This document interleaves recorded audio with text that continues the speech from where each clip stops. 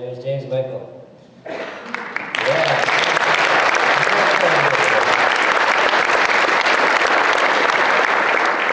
So as you can probably recognize from my voice in the video, I wrote this song called The Winding Trail last year upon reflection of our journey so far with James Michael. The Winding Trail represents the Christian path. And it's a reminder that when life throws change at you while you're unprepared, and when you're not in control of where your path leads, and when you try to muster up your effort and stamina for each step along the way, that there is still beauty in following the Christian path through it all. To state the obvious, our path over the last couple of years has not been easy. It has brought us to face disability head-on. In our own professions, we worked with a number of individuals with disabilities, but experiencing it with our own child has been a huge learning curve. The last 2.5 years have been full of navigating the medical system, many hours of therapy appointments, and diving into a new community of parent support of our children, who we affectionately call CP Warriors. This group of families early in James's diagnosis pointed us towards the life-changing surgery of SDR, selective dorsal rhizotomy it stands for. As you've seen from the video, the projected outcomes will have an incredible impact on James's mobility and quality of life.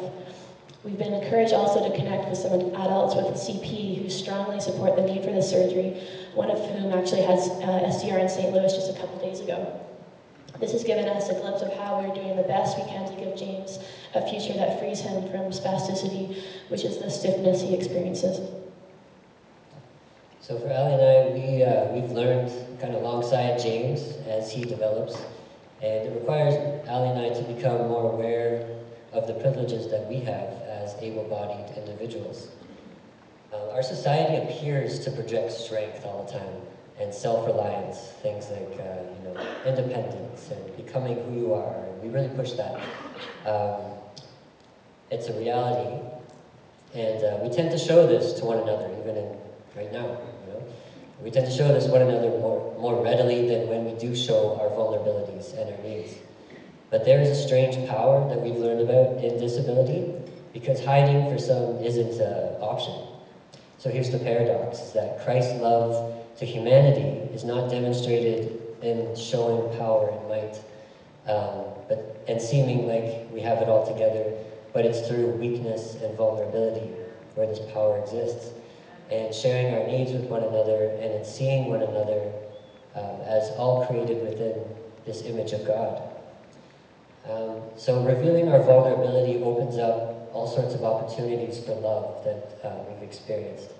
James' unique presence has taught us of the value of something we've learned about called interdependence, of our need for one another, and not necessarily being strong on your own, but learning how to rely upon the give and take of, you give, you receive, and this interdependence is something that I think Jesus really demonstrates.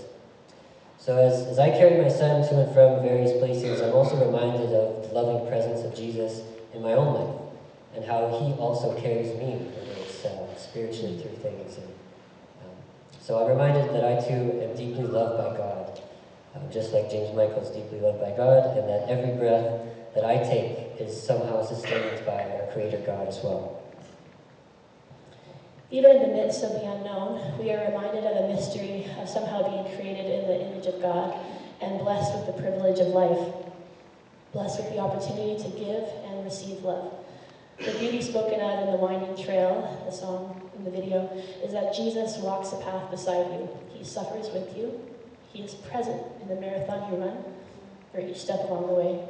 And the beauty of the Christian path is that it contains the promise of Scripture within it, the promise of Emmanuel, of God being with us. So I'd like to invite the worship team back up. We're going to sing a song for you guys.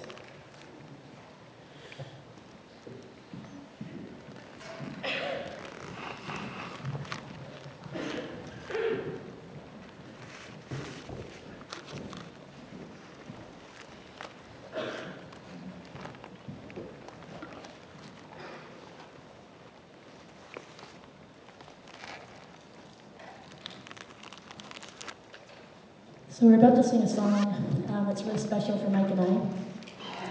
Great Are You, Lord.